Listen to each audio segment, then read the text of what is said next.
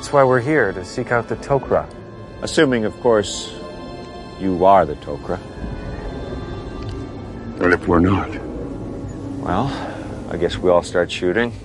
There's blood, death, hard feelings. It'd suck. And if we are this thing you call Tok'ra? If you are indeed the Tok'ra of Jaffa legend, we should form an alliance. I learned a lot from Jolinar. Enough to know that we could be good friends. And frankly, enough to know that you are the Tok'ra.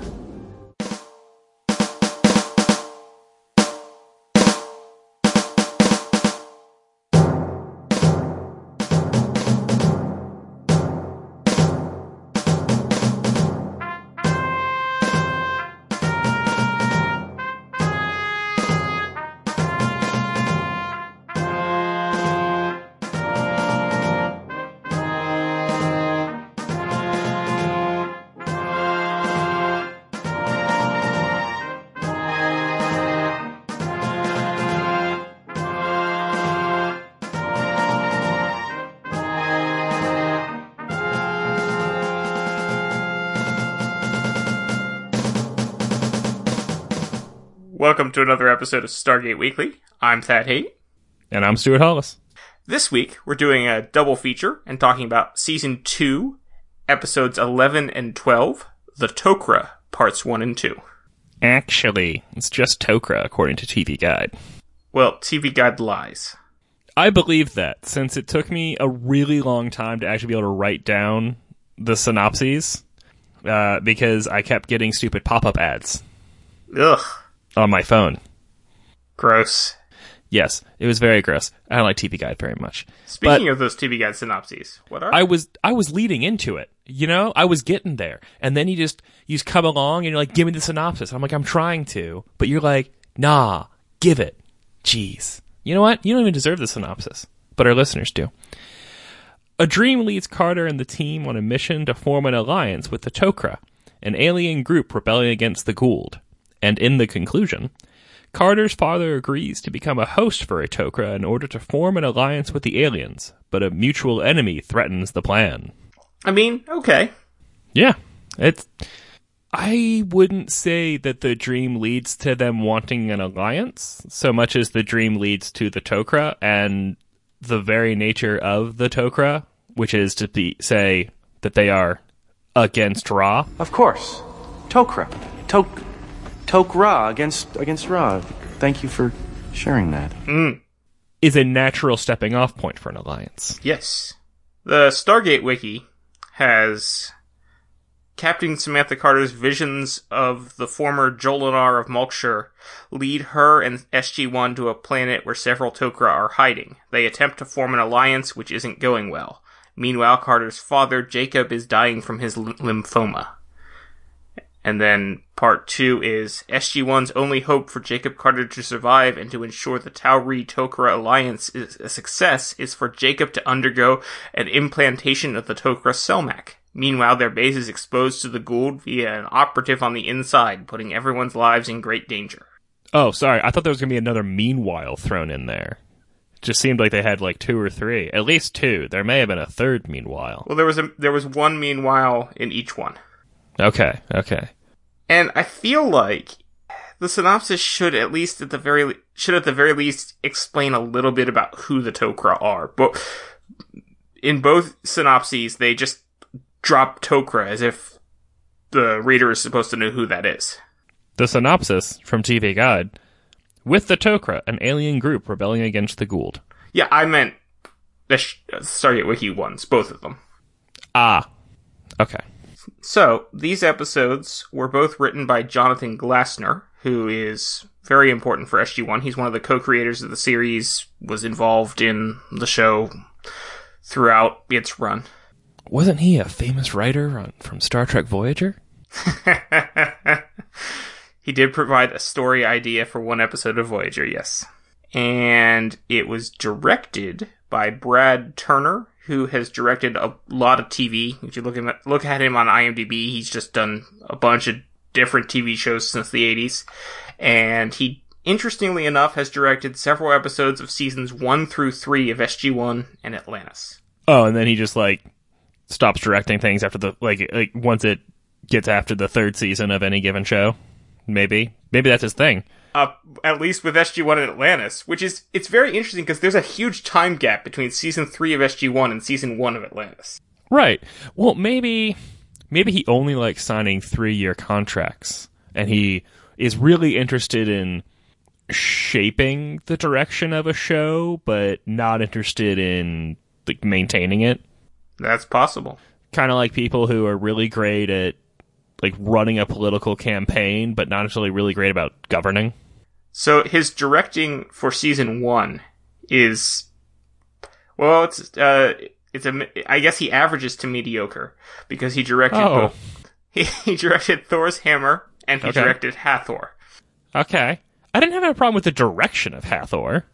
Did the direction involve the flaming water and the purple dust? Oh. Maybe I did have a problem with the direction of Hathor. Honestly, I don't know anymore. It involves like camera placement and like how things are delivered and things like, but I don't know what everyone's job is, honestly. Yeah, same here. Maybe someone can explain it to me one day. Maybe something that like cannot be explained but can only be experienced. I know that on a TV show, an executive producer may or may not be an important thing. It could be one of the most important people on the show, or it could be someone that does nothing at all. Whereas with a movie, it's more likely that they do nothing at all but give money. Right. Right. But anyway, Brad Turner in season 2 did both Tok'ra episodes and Touchstone, which we haven't gotten to yet, but I recall is quite good. I enjoy Touchstone. I know the names of some things, but generally I don't know names. And our foreign language titles for this one are pretty boring. In every language except Italian, it's just the Tok'ra. And in Italian, it's Symbiosis. Okay, well, yeah. Yeah, but that there's works. no exciting German title. But oh well. Anyway, Stuart, what do you remember about this episode? A fair amount. I remember, it's introducing to Selmac. I remember the crystal caves and that they were grown. That was, I don't know why that stuck out in my head. I remember that there was a spy. I did not remember Discount Susan Sarandon. Yeah. I mean, honestly, a fair amount happens in this episode, but not much happens in this episode. What do you remember? Most of it. The only part that I had completely forgotten, I had forgotten that the Gould jumps hosts. Okay. That I had forgotten that the spy then becomes another spy. Mm-hmm. Which is why when he killed himself via tunnel collapse, I was like, wow, that ended conveniently easily. Like, way too easily. And then I'm like, oh, that's why it ended easily. Well, it's not like the second ending was much more complicated. Yeah, it still felt a little weak. Yeah, do the Tok'ra not have, like, satchels? Why was she just going down? I mean, I guess maybe that Gould, like, had forgotten that Jack had seen them with the box. That made me think of, what are those, gems called in Skyrim? There's like 30 of them scattered throughout the game. Oh, the Stones of something. Zaya, I think? Yeah, that's it. Yeah. That's what the little box reminded me of. Did look like that, didn't it? Yeah. Anyway, so maybe the Gould forgot that Jack had seen them with the comm ball of Jaren Zaya, and long-range communications device. Yeah, it needs a snappier name. Or we could just keep calling it Gould TV. That's what I have in my Gould notes. TV. I call it a comm ball. So my thought on that is, if the Tok'ra have no doors, then that was pretty ballsy of Kordesh just to like walk into that room and pull it out. Anybody could have seen him. Gross. Well, I mean, yes, that would also be pretty ballsy. I didn't actually intend a pun there, but that was bad. Did it take you a while? Like, what was your like chuckle when you realized 10 seconds later that you had punned? Yes, it was. Okay, well, a lot of that stuff is getting cut out, but not my comment about the 10 seconds. Okay, so we opened the show with a previously on Stargate SG-1, but without Teal'c telling us, Previously on Stargate SG-1. I know, right? What was up with that? Which we do get when we hit part 2, so clearly we could have had double the Christopher Judge, and they just robbed us of it. Yeah. I was also, since, we're pretty invested in every minor detail of Stargate in our rewatch here, I was really hoping for a skip recap button when that came up. Unfortunately, they don't, Hulu doesn't offer that. Neither do DVDs. Well, yeah, but with DVDs you skip to the next chapter, or does it I tried that, but it went all the way to the end of the theme. Oh, yeah. Actually, no, it went past the theme. Goodness. They don't even have a chapter marker at the end of the theme on the DVDs. Man, that's just sloppy chapter work there. Yeah. There's a real paucity of chapters on DVDs.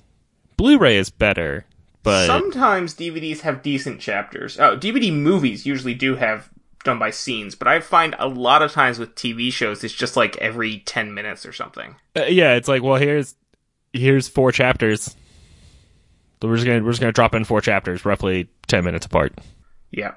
I do know on Blu-rays, you are right, they are often better. I know, for example, from definite personal experience that the Star Trek Enterprise Blu-rays do have a chapter marker at the end of the theme, for which I am eternally grateful. Yeah, no kidding. Okay, so back to Stargate. Yes. Actually watching it, not just talking about watching it. Mm-hmm. Jack is this huge skeptic when it comes to everything. Yes, but in this episode, Sam's visions or memories or whatever that she had gotten from Jolinar, and it feels like Jack is playing the Scully here, because it's dude, you, as Sam tells us later, you guys go to other planets a couple of times a week. Parallels I was drawing because of our work on our other podcast, Delta Flyer, was Neelix and Kes, without some of the creepiness. How about without any of the creepiness? Yeah, that's fair. I mean, outside of Broca Divide, there's basically never any creepiness between Jack and Sam. Yeah, okay, you're right. It's a professional relationship. Yeah. Well, there was So I Can Do This, but that wasn't really creepy. Sure. Yeah, a time loop. Yeah. Let's do the time loop again. No. And it's time warp, silly Billy. Did you notice that Jack, Daniel, and Sam were all wearing hats, and they were all completely different kinds of hats? I definitely noticed Daniel's hat, and Jack's always wearing a hat. Okay, Jack and Sam were both wearing baseball hats, but Jack's was a olive brown, and Sam's was black. Okay, I completely missed Sam's hat. And then, Daniel's wearing the floppy hat. I kind of wish that Teal'c was wearing a fedora or something. He can't wear that in the field. Helmet. Teal'c could pull it off in the field. I did notice, this is why I haven't noticed that Daniel was wearing his hat, when they first are introduced to Selmak and Shahrush. I don't remember. Sarush, yeah. Yeah. Daniel takes his hat off, or because it's has a little neck strap thing, puts it back behind his head, I guess, out of respect or something. Because they've been indoors for a while now, and he hadn't taken his hat off yet. So it wasn't an indoors thing. Right. Yeah, no, it was more of a respectful sort of thing. Yes. And then we immediately cut to Jack, who very steadfastly does not take off his hat. Jack has no respect for no Gould. Well, right, because they're all Gould, and they're all evil. What do they call him later? The greasy Gould? Greasy-assed Gould. I have that marked down as well, because what? Yeah. I don't know.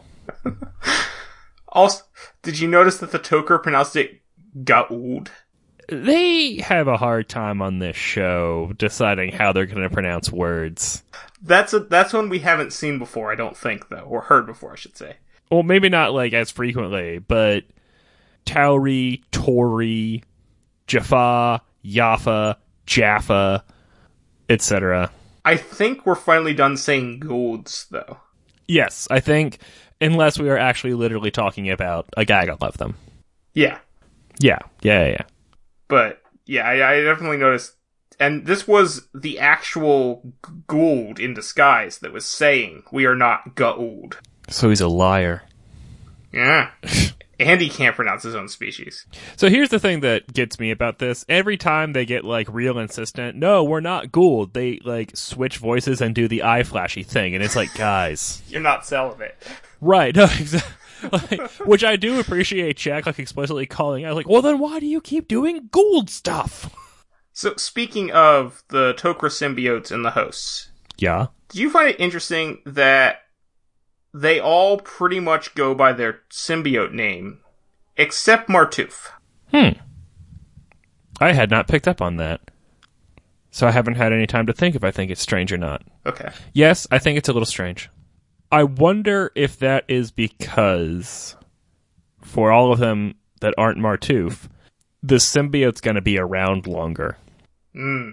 Although, I think that they could have borrowed a page from Deep Space Nine. Yeah. And done, like, some sort of, like, hybrid combined name. I was definitely getting a bit of a Trill vibe here. But with the Trill, there's never a time when Jadzia is Jadzia and Dax is Dax, whilst they are Jadzia Dax. It's not... Right. You know, the Trill goes into Jadzia's body, and they become one unified. Yeah. Yeah, there is a difference, but there's no way to, like, flip a switch on Jadzia Dax. But it is still similar. It is similar. And so I think maintaining the two separate names is important. I mean, obviously the voice gives it away, but also it's two identities still. But you're right. It is a little weird that the symbiotes, you know, that most of them go by the symbiote name, but I think it might be largely because the symbiote's going to go through 7 or 8 hosts. Or, I mean, I guess, how long do Gould live? How long does the symbiote live? Like, is it indefinite? Is it effectively... No, they do die eventually. Yeah. I'm thinking... But I mean, like, if they can be with a host for, like, 200 years... I mean, spoilers, if you've been watching the show throughout, but it does die. Yeah. And it was... I believe... I'm 90% sure that they say that when that happens, was just Jacob their says time. it's just old age. Okay, so the symbiote can go through senescence. Yeah. And if we think about in season 6 when we meet the queen that's been making the Tritonin. Season 6 symbiote senescence. Yeah. Nice. Thank you. Also, speaking of queens, if the symbiotes have yeah. no genders, what about the queens? Well, yeah. That's a good question. Well, maybe queen's just a word they use. That's possible. But we did get our answer of, do Goulds have gender? Yeah? No. The answer is no. He was a she. What? You're kidding. Well, actually, that is inaccurate. The symbiote does not have a gender. Unless the answer is yes. Martouf told us. The symbiote does not have a gender. Yeah, I know, but... They have gender. They do not have gender. They may have host gender preference. But that does not imply that the Gould itself has gender. Right, but biologically, how does the queen work then? I think we need our biologist to chime in again. I think we need our biologist to chime in on this one to tell us if that makes any sense at all. Marcus, if you're listening to this, feel free to write in again, and I promise I won't accuse you of making up words this time. Don't promise things. No, I'm sorry, I can't make promises I can't keep. I may still accuse you of making up words. When Hammond and Sam are talking towards the beginning, just after Sam got off the phone with her dad. Yep. As she's leaving, Hammond says, you know, oh hey, and Carter, and then like just in the background before she can respond, you hear someone say, "Yes, sir," which I thought was kind of funny. Missed that, but yeah, cool. All right, jerk. Anyway, no, that's a neat little aside. So you're the only one allowed to bring like the fun facts in the background jibber jabber? Is that how that works? That's not what I meant at all. It sounds like that's what you meant. Speaking of fun facts. Oh, now they're fun. This is the first time that we have a new CGI ring animation for the show. Previously, they had just been reusing footage from the movie. Speaking of reusing footage from the movie, when the Death Glider turns on its super staff, it's actually the super staff from Abydos. Nice. Thank you. We never see the Stargate dialing, so I don't know if they actually dialed Abydos or not. Well, you mean from the SGC. Right. Speaking of dialing from the SGC, why is not Walter wearing a lab coat? Why is there not Walter at all? That's fair. Speaking of dialing the Stargate, Yes. how is it that there's no visual indicator of whether it's an inbound or outbound wormhole? Like, I kind of feel like the kawoosh should go a different direction based on whether it's inbound or outbound or something. Flush sideways the other way, yeah. Yeah, or like, okay, so this is definitely 100% knowledge that we already know that they only work one way. Mm-hmm. I think we already know that. Do we ever 100% get told this? We definitely get told it later this season. Definitely. In the black hole episode. Okay. Then okay, That's when so we this find is out that they suddenly find out that gravity can go both gravity can go both ways, but nothing else can. and radio transmissions. Right, yeah. Do you think a constant enough radio transmission could leave a wormhole open for the full 38 minutes? I don't think so. Okay. There are ways to invisibly keep the wormhole open for the full 38 minutes. Yeah, if you have one of those devices. Yeah, one of them things. Or gravity waves. Or you stick the gate underwater. Yes, but that's not invisible. Like, water's trying to rush through. And if they hadn't closed the iris, water would be rushing through. Ooh, good point. Yeah, so that's why I was thinking radio waves. But Yeah. I don't think radio waves would. But I could be wrong. I'm not a Stargateologist. If you are a Stargateologist, don't reach out to us because you'll be breaking your top secret classification. speaking of Stargateologists, I was kind of hoping that at the very end there, when Discount Susan Sarandon, I can't remember what her name is because every time I heard it, I'm like, that's missing a syllable or a letter or something. Like, you guys did a weird thing to her name. I don't like it at all. It was Garshaw? Yeah, Yeah, Garshaw. something like that. And I feel like it shouldn't have been that. It should have been something else. Anyway, when they had commented that, like, oh, you built a DHD for yourself. Like, how clever. I kind of wish someone would, like, yeah, no, Sam did it. Like, her. All her, basically. And I guess maybe Rodney McKay was involved? Speaking of Garshaw, I have some egg on my face. You remember when we first met Jolinar, and I said none of the Tok'ra are ever X of Y? Right. Garshaw is Garshaw of Balut. I was wrong. Speaking of faces, when I did enjoy the bit when Jacob and Selmak / Sarush first meet. You don't look so good. You are no vision of beauty yourself, sir. Yeah, that was good. Yeah. You notice that Jacob never actually answered whether he was a good man or not. I did notice that. Probably because in the same way that once Selmak gets inside his head, he's going to become privy to all of the Goa'uld atrocities. Selmak's going to become privy to any given atrocities that Jacob may have unfortunately been involved with. Right. Because speaking of eggs, one cannot make an omelet without cracking a few. And what is a good man anyway? I don't have an answer for that. Exactly. Like, philosophically, what makes someone good?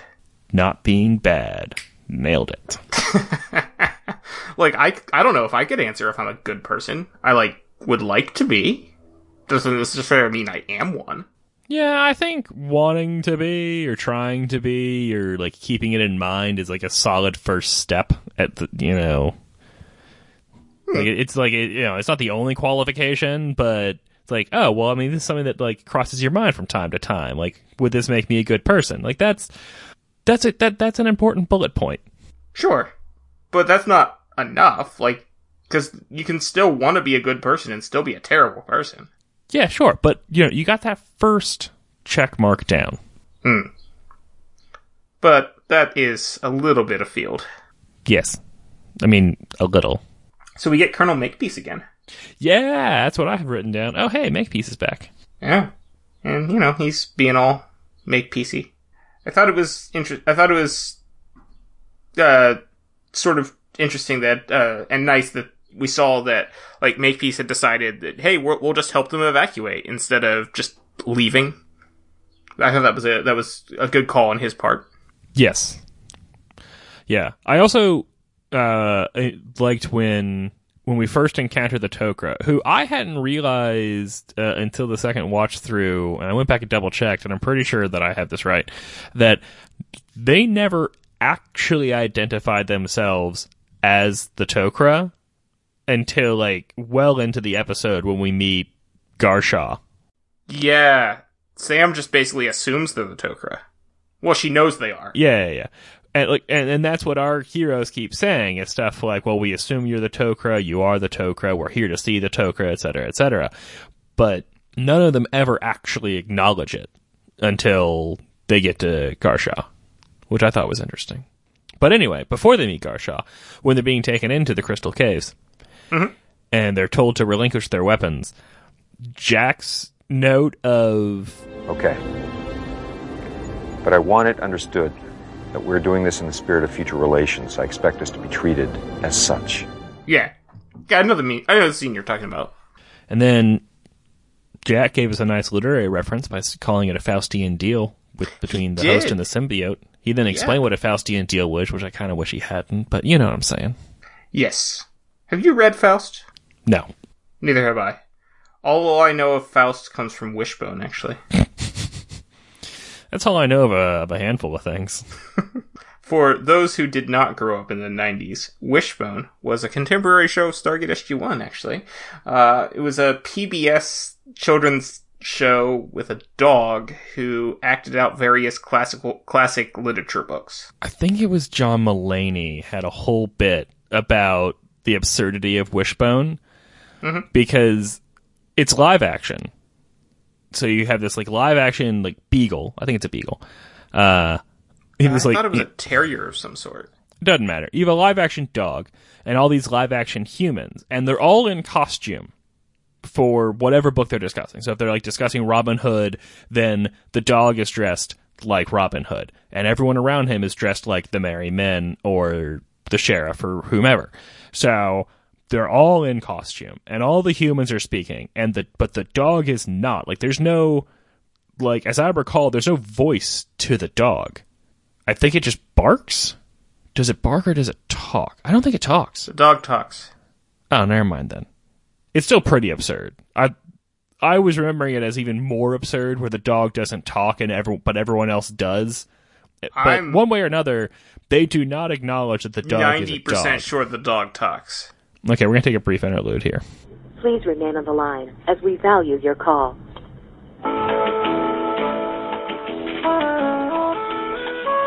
I watched a clip from The Time Traveler, and the dog does talk, but does not move his mouth. He was a Jack Russell Terrier, by the way. Okay, well that settles that. So it's slightly less weird than I remember, but like I said, no one acknowledges that he's a dog. Yeah. And he does occasionally bark, too. There are scenes where he does bark. Right, and no one's like, why is this human barking? It's not like that. Yeah, it's very strange, listeners. But look it up. I'm sure that you can find decent length clips or even full episodes online, maybe even on PBS's website. Who knows? You can watch the entirety of Wishbone on YouTube. Excellent. But this is not the Wishbone podcast. This is Stargate Weekly. It is. Where we talk about things like aplastic crisis. Which is a real thing. I looked that up, too. Yes. And it can happen because of a liver condition as well. I also looked that up. Yes. It is another term for reticulocytopenia. I did not look that up. Reticulocytes, which I'm butchering. So reticulocytes are immature or like just made red blood cells. And if you don't have enough of them, that's bad, apparently. And puts you into aplastic crisis. And that's not aplastic as in a singular one, but aplastic, meaning, I think in this instance, plastic means like being flexible, and aplastic would be unflexible. That part I didn't look up was like what the word aplastic means. Yeah, I didn't either. I mean, it would mean against not plastic, but I don't know what plastic means. Right. I think in an engineering sense, for something to be plastic is for it to be like flexible or pliable, or that it moves without like it's not hinged, but it moves. Like a rubber hose is plastic, as is a plastic one. But even like but even like a wooden stick could be considered plastic because it can like bend. Yeah. So the Tokra's big thing is, okay, I guess we could be allies with you, even though you totally suck. Oh, wait, you blew up 2 Hataks? Maybe you don't suck. Oh, no, wait, you blew up those 2 Hataks? You killed a bunch of our followers. You do suck. Oh, well, they're threatening your home world. I guess you don't suck. They go back and forth with it, and it ultimately boils down to, but you don't want another entity living inside of your body and your brain, therefore you'll never accept us, so we can't be allies. Yeah. Plus there's I liked how when they find out they destroyed the Hataks that had Tok'ra operatives, like, we didn't know why those were destroyed. Now we know that they had been sent to attack Earth. It's like some operatives you had on those things that weren't even telling you what was going on. Well, maybe this is a situation similar to Star Wars, where galaxy-wide instantaneous communication is not evenly distributed. Maybe there is no secure way of doing it. Right, because in the second half... Because the long-range communications devices are not secure. Yeah, and I have to wonder, we don't ever hear the Goa'uld talking about security a whole lot. It feels like they're pretty backwards on that front. Yeah. It's also strange that the humans are the only ones to come up with the iris, for example. Well, the ancients did, but yes. Well, yes. This is clearly their version of an iris. The ancients will have, in the past, done it. Yes. All of those things. Oh man, that gets complicated. Wibbly wobbly. Indeed. So, it just feels like it comes across weird that it's like, oh, well, none of you 4 are going to volunteer to be hosts, so we can't be allies. Yeah. I mean, I can kind of see it's the fact that they consider that apparently they view it as the humans think that being a Tok'ra host is disgusting. Because they use the word distasteful, certainly. Yeah. So I can kind of see that, but yeah. I mean, and obviously, even the first time I watched this, I could see that this was going to be resolved with Jacob becoming a Goa'uld host. Or Tok'ra host, I should say. Right, because why else would they re-reference him and make him get really sick really fast? Yeah. Yeah, because especially in light of everything else going on in the episode, it wasn't like, and now we decided to kill off Jacob already. Yeah. So, but yeah, I agree, but they sort of, I guess, had to set that up so... No, they actually didn't have to set it up that way. They still could have ended up having Jacob becoming a Tok'ra host without the Tok'ra being so standoffish. Right, because that's the whole hang-up, is that the Tok'ra are very standoffish because it's like we have met 4 of your people. They never mention, oh, and by the way, there's another 6 billion of us back on our planet. We're just the 4 first ones that you've met. But it's like... Oh, right, 90s. There were only 6 billion. They meet 4 of the Tauri, these particular 4... one of whom has already had a symbiote in them. 3, really, because Teal'c can't have a Goa'uld in him. He already has a Goa'uld somewhere else in him. Okay, so Teal'c cannot be like a symbiote can't... I think that's been established at some point. It may not... Okay, I think it will have been established. You said 3 of them. Oh, I see what you're saying. Because I was busy talking about Sam being one of them having already had a host, and then you cut me off to say 3 of them. I meant there were only 3 Tauri. But yeah. But anyway, they meet, fine, 3 of them, one of whom doesn't want a symbiote in their head again, and the other 2 are like, I'm not crazy about this. And they're like, well, I guess we can't work with the Tauri at all then. Yeah, it also seems weird that when Makepeace shows up, and, I mean, obviously wasn't, like, being threatening or anything, Garshal immediately assumes it's some sort of treachery. Well, they only live underground in caves that they can build and destroy at will. I can't... Their whole culture is built around secrecy and living on the run. Alright, that's fair. And they're more than willing to extrapolate an opinion about an entire group of people based on only interacting with 3 of them. So if now all of a sudden there's twice as many of them... Yeah, okay. I did enjoy, not really related, apropos of nothing, I did enjoy when Jack mentions the Gould TV when Garshal goes, Tok'ra Kree. Oh, yes. And there was something else I wanted to mention about the... Oh, why don't the Tok'ra have recruiters out there? Good question. If their whole problem is finding hosts, there are however many planets and however many Stargates are scattered across the galaxy. Yeah. Behind each of them is usually... How do they find hosts in the first place? But it's not a primordial world. Why was there a Stargate on a primordial world? Anyway, just pop over to the village, find a villager with above average intelligence, explain the scenario, recruit them. You get long life, but here's the catch. You will never get sick. Back to the catch. It's a doozy, Jacob. I won't lie to you on that. Watch out for that step. It's a doozy. I think you're referencing Roger Rabbit. I think I'm referencing Groundhog Day. Ah. Yes. Why would I... What? When he steps off the elevator. Or steps into the elevator, which is actually that's just mind the step, sir. Yes. Your floors, sir. When we're meeting the Tok'ra Council. Uh-huh. Grand Council. I thought it was just council. I thought they had thrown like the word grand in there somewhere. Oh no, maybe Garshaw is like the Grand High Council. High Council, and she's like the Grand Marshal or something. She's she? Grand. She's Grand. Yeah. Anyway. Yes, she was the Grand Council of the High Council. That's not confusing at all. Not even a little bit. Does she get 2 votes? Do they all get 2 votes? You'd think they should.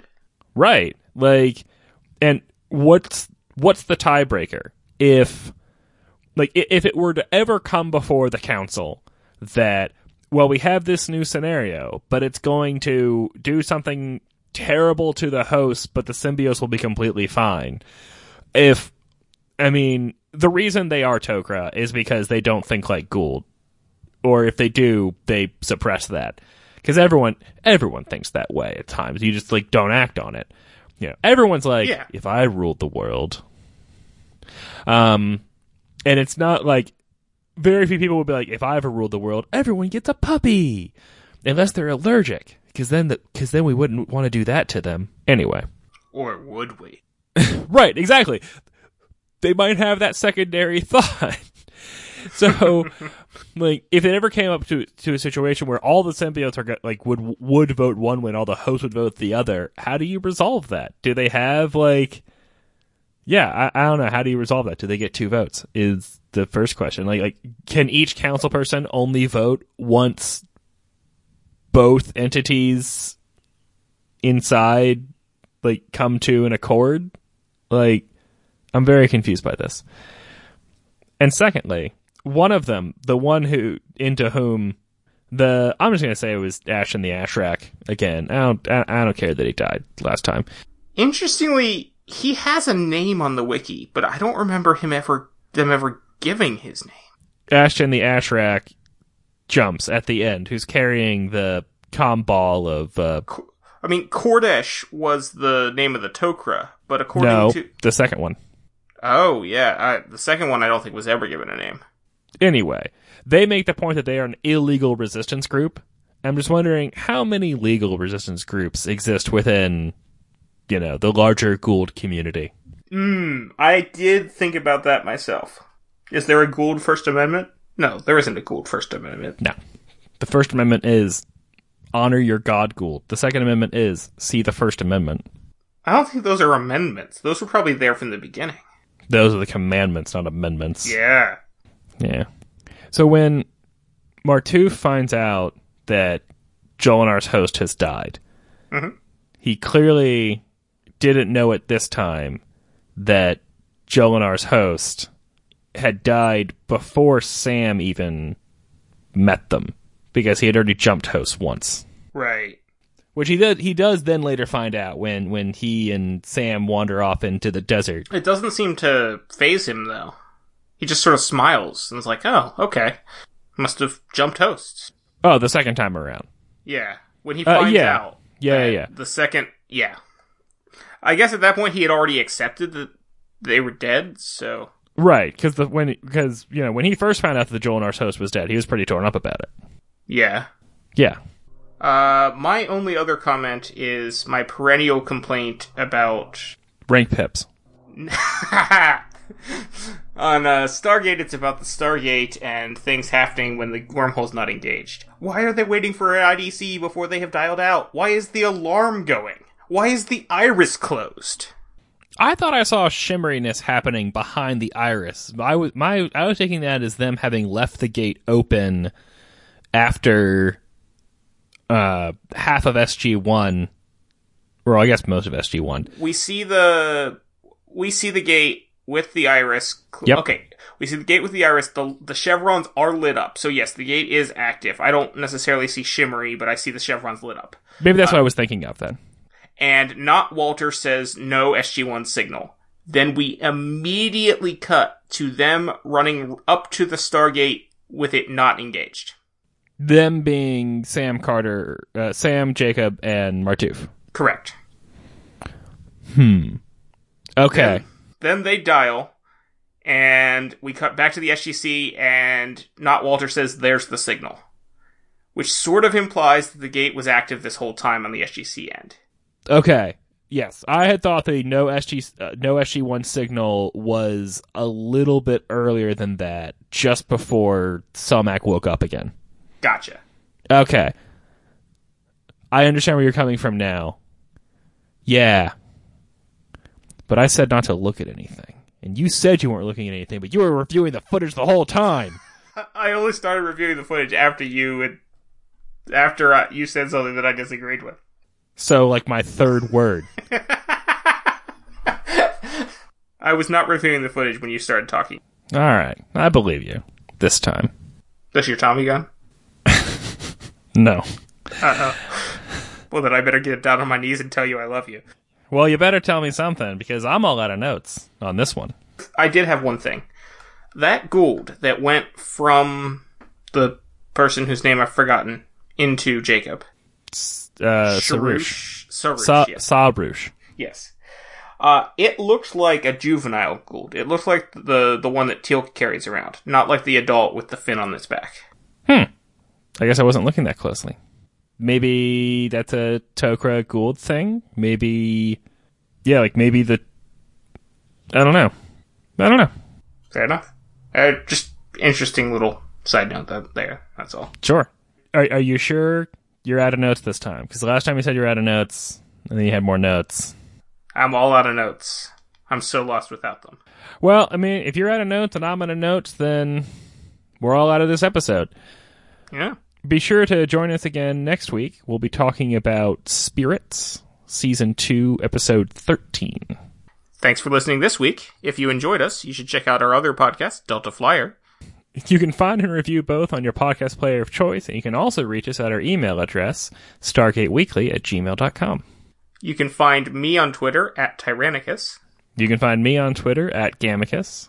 And you can find the show on Twitter at Stargate Weekly. And that's our show. Yeah.